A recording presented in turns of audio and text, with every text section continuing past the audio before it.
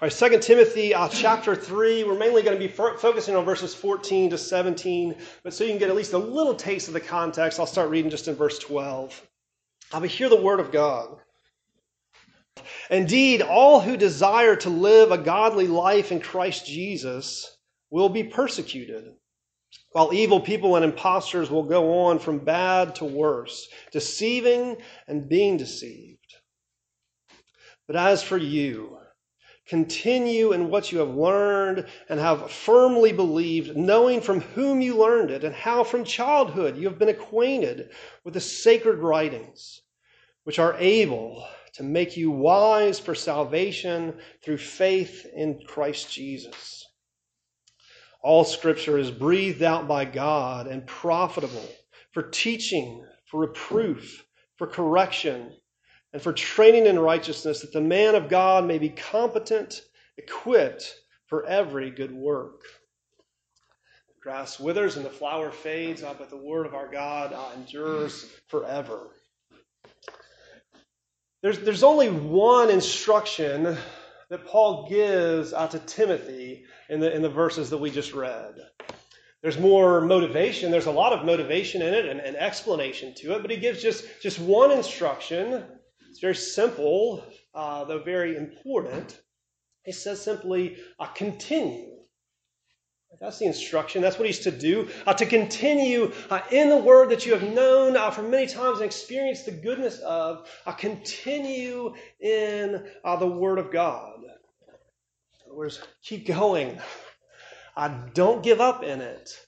Don't change. Don't try to go another way. Don't quit. Don't look for a new strategy or a new gimmick to go along with it. Don't look for something else to add into it to make it enough, but continue.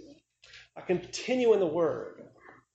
Now, that's the kind of instruction that you don't give unless the situation requires it. Unless otherwise you would be tempted to go another way, to rely on something else. It's a situation for Timothy and easily for us. I think all of us are aware of the tendency to neglect the word. Even long-standing, mature Christians, it almost feels to me sometimes like it's universal. You may read the word a little bit, you may read the word a lot, but almost all Christians, as you talk to them for a while, would say, I don't read it as much as I intend to. I keep finding there's things that get in the way, that sometimes I'm neglecting the word, even though I think it's so rich and so valuable. That can be the 1-year Bible plan. You know, you're going to read through the Bible in a year. It quickly turns into the 1-month plan. I got to Leviticus. And maybe next year I'm going to come back and read another month of this. The community Bible reading, and then sometimes finding that it's more rare to get to it than not. And just wondering why that is. Or sometimes starting to back away from church altogether in context of being in the Word. Maybe it doesn't always look like that. Sometimes it looks like continuing just as much or more so in a regular practice of exposure to the Word. But expecting less from it. Not expecting so much from it anymore, or relying on it less. So Paul goes on here. He's motivating Timothy to continue in the Word. And what he said is also to motivate us to continue in the Word, to rely on it, to continue to expect more and more from it. The first verse of this chapter, Paul's talking more about the context in which he's writing to Timothy. He says, in these last days there will be difficulty. He goes on to talk all about that, and you can relate to plenty of the things that he says there. But times are still hard. There's still struggles personally within your own life, outside pressures that push in on it. And there he says, even despite the good, when things are hard, continue in the Word. There's where our strength comes from. Verse 13 that we read right before the part we're focusing on. He also mentions this, those who are deceiving and being deceived. And I'll just put it this way, that still, in difficult circumstances, false promises are everywhere, right? False promises are everywhere, offering you a better way, an easier way, a less costly way to an easier, maybe a quicker result. And Paul focuses us on the Word and says, continue. Continue in what God has given for you. Really, this passage is answering for us the question, why would you continue in the Word? Why would you continue to expect more and more from it? Maybe that's a why do you? Maybe that's a why don't you? Maybe it's a why don't you more? But the passage helps to motivate us in that. It takes up, we'll take up that answer in kind of three parts as we go through the passage here. We'll look at the ending, the means, and the source. Okay, that's just how we'll break it up as we go through it. Maybe for you, you're kind of like Timothy when he says, hey, come back to these things that you've known for so long. Maybe for you, you've had great experience through the Word. You've seen the value of Scripture shaping you over the course of your life. And it's worth sitting back and remembering that and basking in it sometimes and setting up that reminder and going to it, that here's a place that has been a source in the past. But maybe you're not like that. Maybe Scripture is very new to you. Maybe you're a new Christian. Maybe you're still exploring the faith. And here the same question is, why would you come to the Word?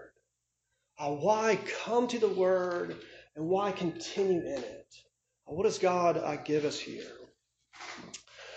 So first of all, let's look at the ending. Usually you start at the beginning of a section and go through it that way. But I don't want to do that. I want to start at the last verse that we read and kind of move backwards through the passage to a degree. Instead of starting at the beginning, I'll look at the end, because the ending here is telling us the end. It's telling us the goal. It's telling us the purpose. It's telling us the result that is brought about through continuing in God's Word. Right? Because you only keep going if you know that it's going to lead you to somewhere good. You only keep going if you know that it's worth it. And verse 17 is very encouraging for us. In some ways, verse 15 as well is that it will make you wise for salvation. But verse 17, that the man of God may be competent or complete, equipped for every good work.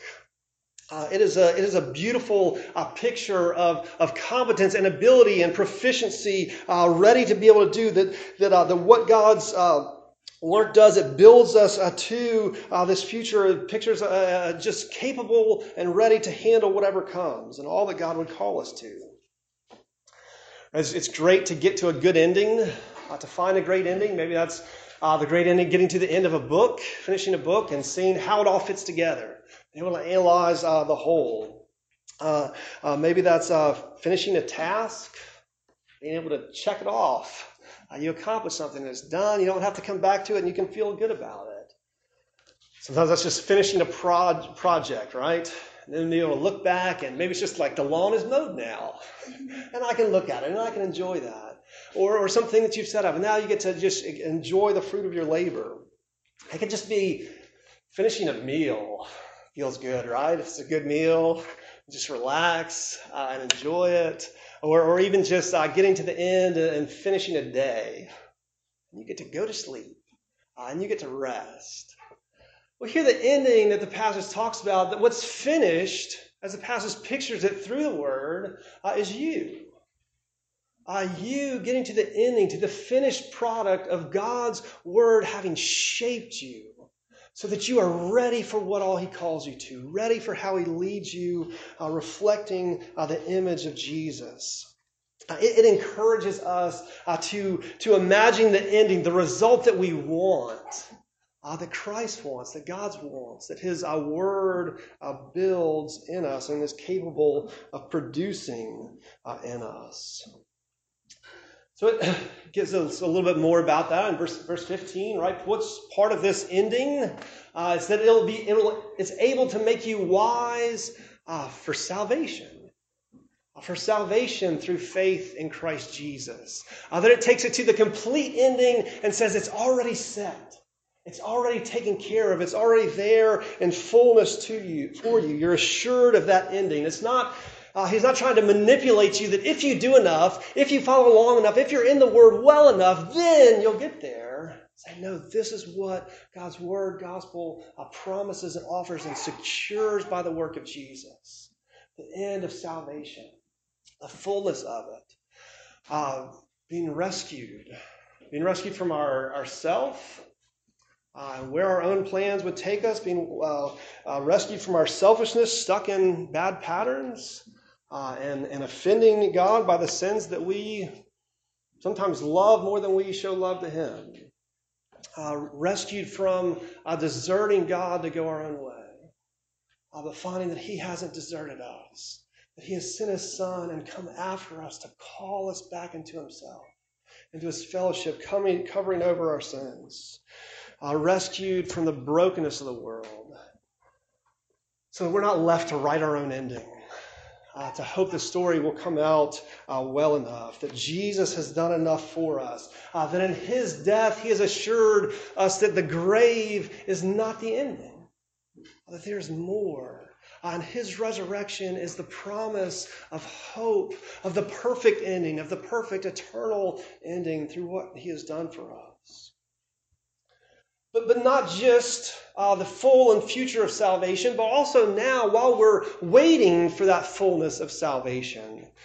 He talks about how the Word affects us now, that the man of God is made competent, or made complete, or thoroughly equipped. The idea is being capable, finished out and ready for whatever's required. Finished out for every good work. Right? We love to feel proficient and capable, to be told good job, even just to be valued and good at something. That can simply be that someone else looks at you and they're like, this is my best friend. They care about me and they know me, and that matters. And you're like, oh, we're close, we're tight. I have worth to them. It can be simple things like being getting the never got one of these, not hinting for any of these, but the world's best dad, the world's best mom cup or something. But you go like, oh, okay, I was valued in this, or the employee of the month. In my neighborhood, they even give like yard of the month. We've never gotten that either. but these little short things, they tell something like, oh, we want this sense of sufficiency and value, and it feels good. And Scripture brings us to that point. It doesn't tell you how to be the best mathematician.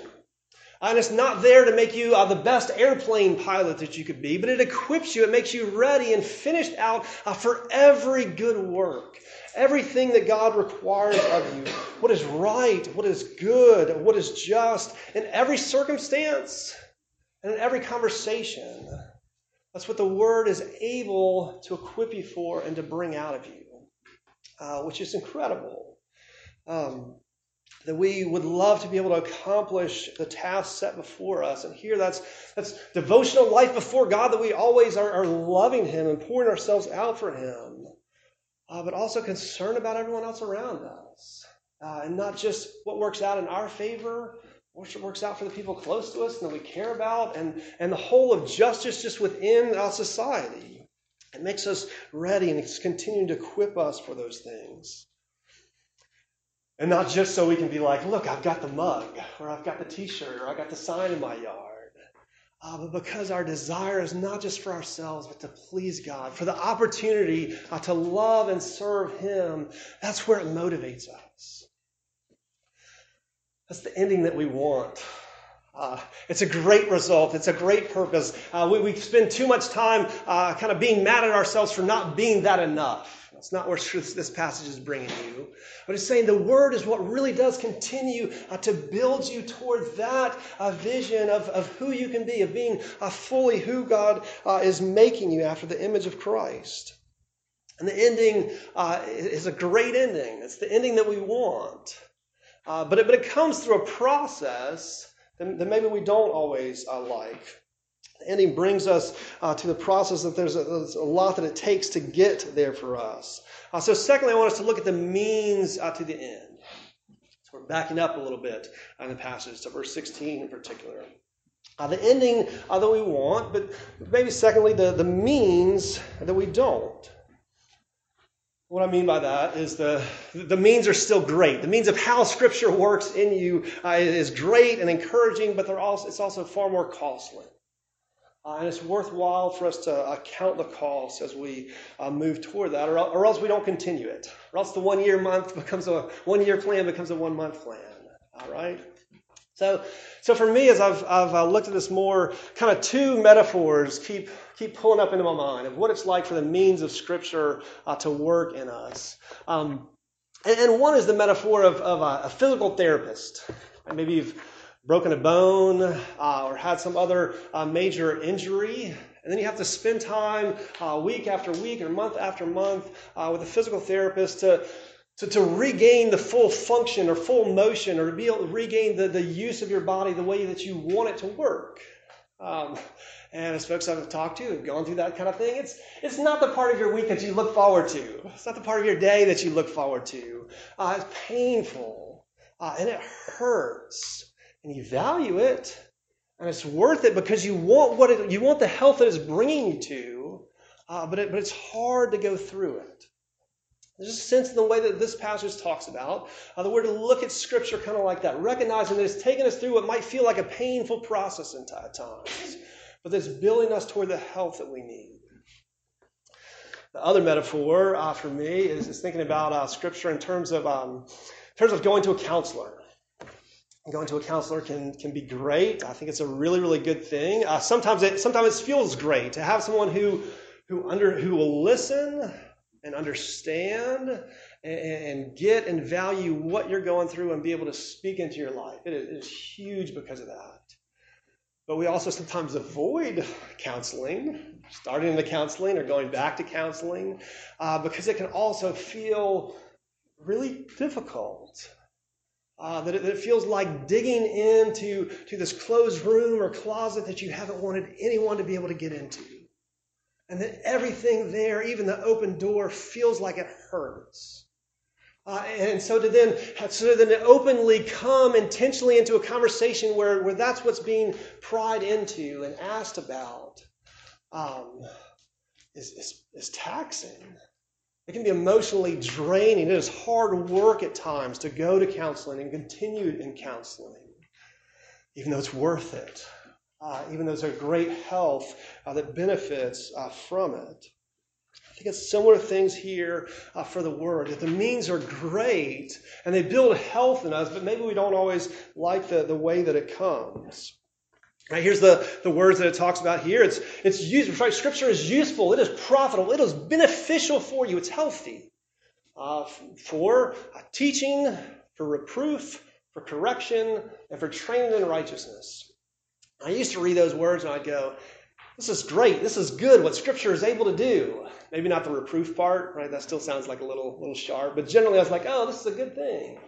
And the more that the Word has worked in me, the more I recognize that I don't like what those words imply about me. I don't like what those words imply about what I need. Right? Because what is it saying? Now I'll just take it one by one there. For teaching, that's great. It's good to be taught. Good to learn more. I want to extend and have a better grasp over everything. But what does it imply about me? That I'm ignorant. That I don't know. I like to already know. I like to already have the grasp of it. It is difficult to come into a situation of not knowing and have to move further into that. And if you've forgotten what that's like, just try to learn a new language. Or sit in the context of that language is being spoken all around you, and the kind of patience it takes to be able to have a grasp of anything that's going on or know how to communicate the simplest things. It's like, oh, I wish I just already knew. Scripture takes us and it brings out that ignorance, but it teaches us what we don't know, what we need to know. We have to come to Scripture acknowledging our ignorance. And then there's reproof, which already has a little bit of sharpness, right? But at least it's an obscure enough word that we don't always use reproof enough, right? But then I look at it and I'm going, okay, what is this implying about me? It's saying, I'm wrong. I'm wrong. I don't have it right. I'm not getting it right. And when do we ever want to be shown that we're wrong or told that we're wrong or have that brought out? That's part of what Scripture is doing for you. And it takes some of that, intentionality then to move into it, because you don't want to just stay stuck in that place. It has to be exposed and then brought out of it. that is needed, that we can't even see where we're wrong, and we need that to be brought out for us. Right? Not only do I not know, but even some of the things that I valued and I thought, surely this is right. Wrong answer. Like, really?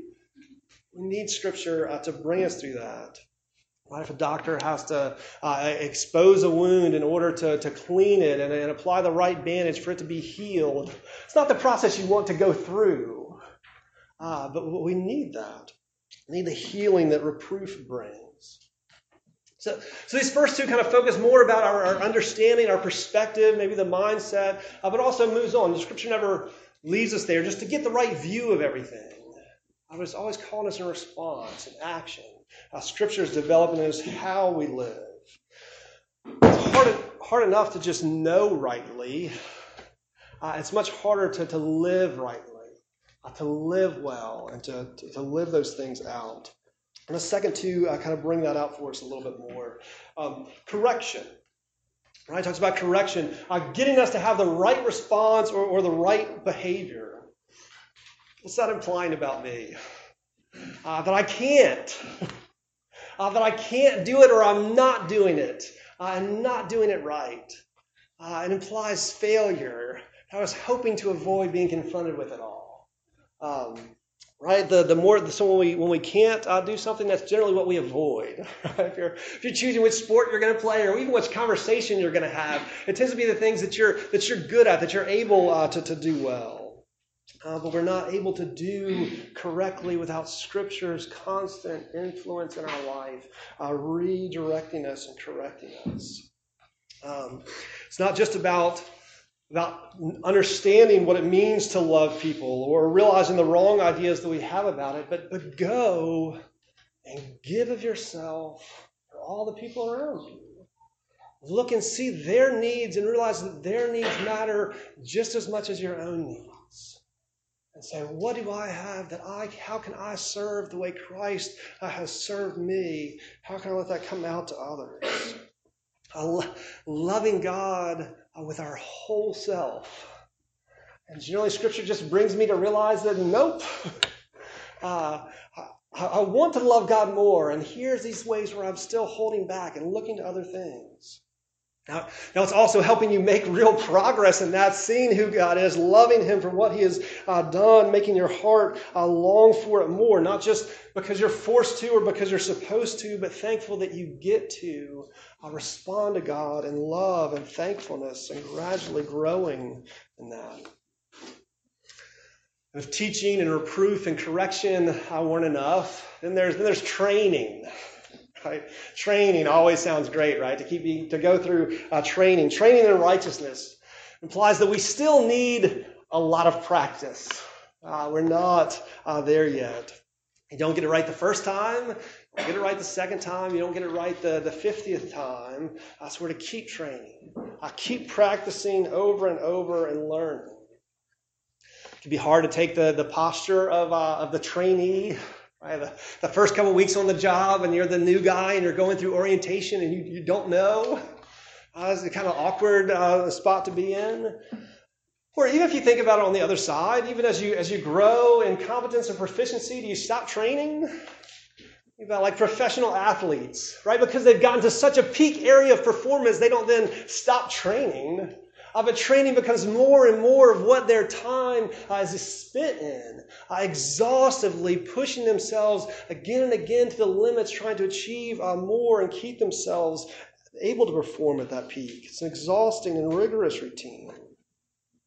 We're to keep coming back to Scripture for more training, recognizing the need for more help, for deeper and fuller change that's more thorough. Because it's a training in righteousness. Not just in like being more right, but the caring about what God's values. I've seen that in yourself. I've seen that in society. Right? Righteousness and justice. And sometimes it feels like we are so far adrift from even being able to grip what justice is and what it looks like, or even working through justice, realizing that there are deep layers in our own life and our society about the deep layers of injustice piled up on one another. What's even the right way to move into this? It's hard. It takes training. And Scripture is training you in that, training you in righteousness. Now you can take all four of those things and kind of sum them up, I think of it this way, in terms of repentance.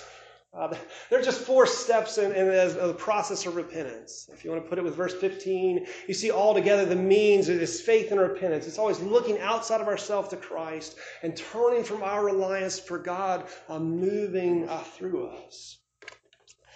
And I don't want you to hear me wrong as I'm kind of drawing out those implications that feel a little harsh. Right? You're ignorant. You're wrong. You can't do it, and you need a whole lot more practice. But Scripture is not the mean coach just like yelling at you to get it together. All right? But it moves into us and moves us along even in all these areas. Right? It's hard to not know. To be the one in the class that doesn't get it and feels behind. And it is so good when there's a teacher who sees that and is able to come to you and explain things in a way where you can get it, where you can understand, and help move you forward. You find that teacher and you remember their name and you're like, I want to spend more time with them. I love the way that they develop me. It's the way that Scripture comes and works with us. It's difficult to be wrong and to not see the ways that you're wrong. When you have a good friend who can see that, they can come alongside you gently and point that out in a way that you can hear so that you don't continue to just walk blindly doing that same thing over and over again. You want to keep that friend close because you know how beneficial that is.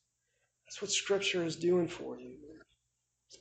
Or the coach that sees your potential and wants to develop you and motivates you, who helps you and continues to correct your performance so that you can succeed. You love the way they drive you forward. You love what it is like to have them in your life.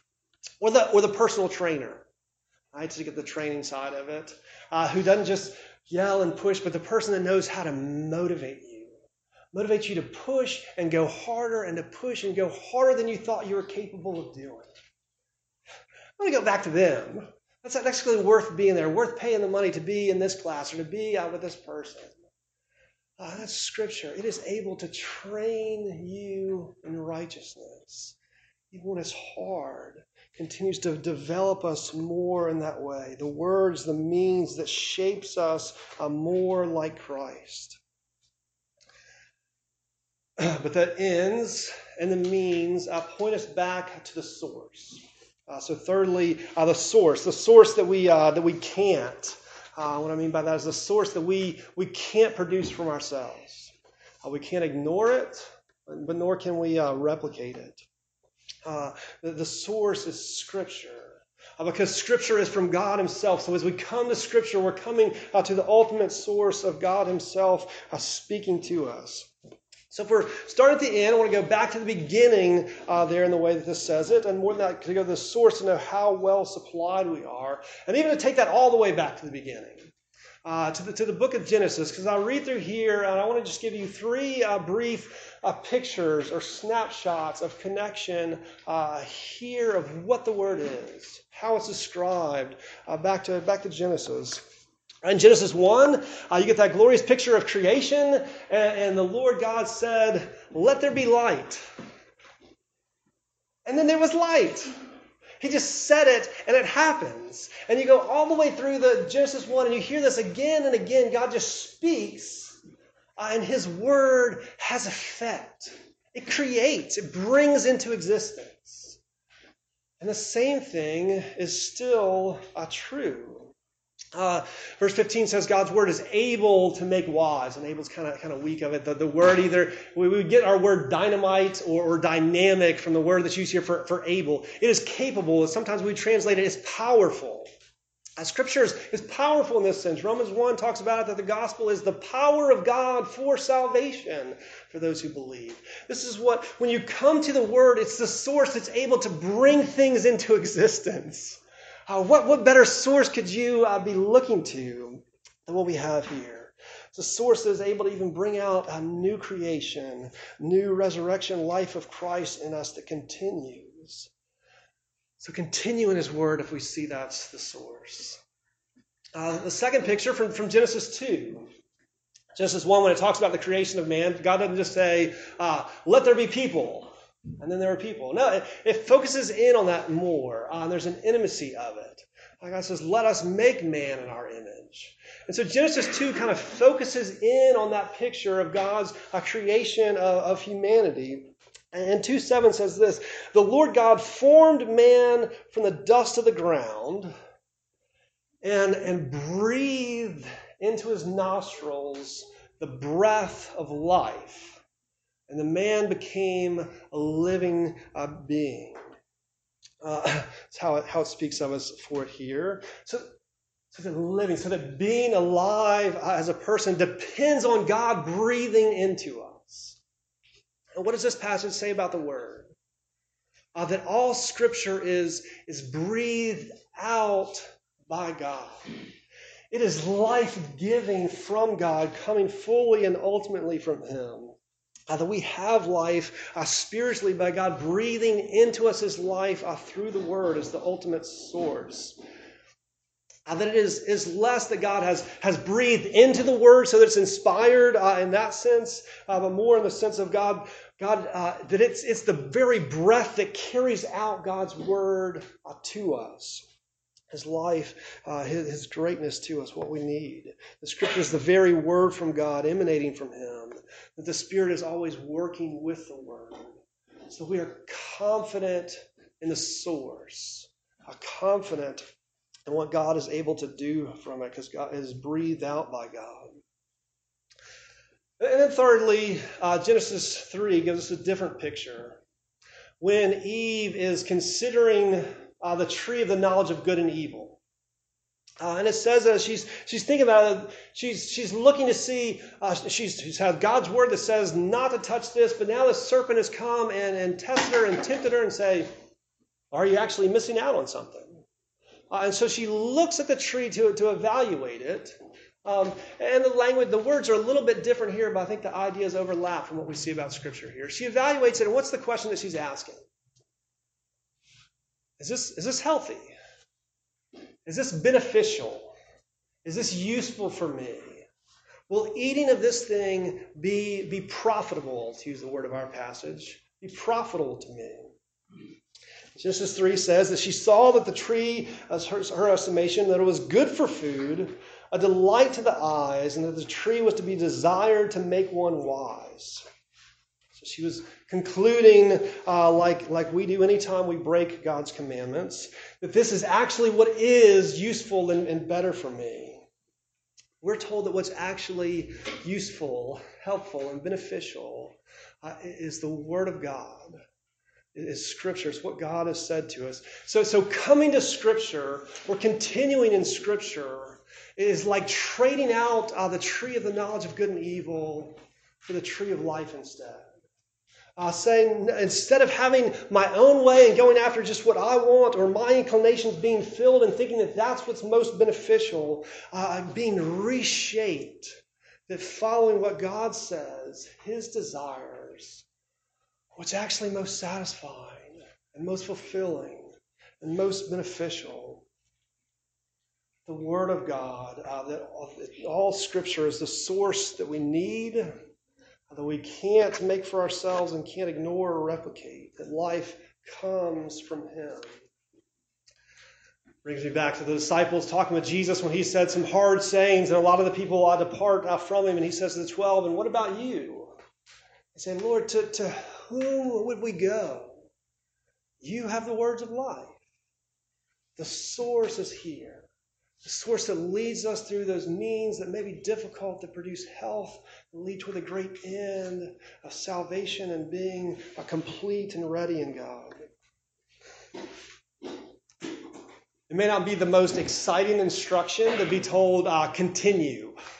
Right? Like, can't you bring a little bit more to it? Maybe dress it up a little bit differently, add some kind of gimmick to it, some exciting mystery. But Paul just says, continue. And we're just reminded to continue.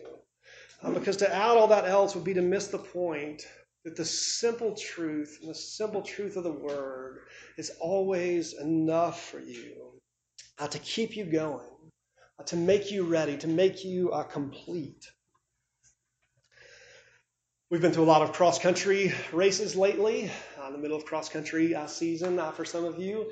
And it always feels a little bit different to me cheering at a cross-country race. You always cheer for everyone as they go by, but cross-country, it doesn't have so many of those like great sports moments that you think of in a lot of other. There's still the foot race at the end. It's like 30 seconds, right? Most of the other part of the race, they're just running. There's not that point where you're like, great pass, good play, you won the point, like here this happened. And so these runners come by, we're excited for them, and you're clapping as they come by, and you're like, good job, right? Keep going, keep pushing. Essentially, just keep running. You're running, keep doing that. Keep putting one foot in front of the other. Continue. Recognize that what you're doing is hard. And you're pushing out, and your body's wanting to go, stop. And you're still going. So keep going.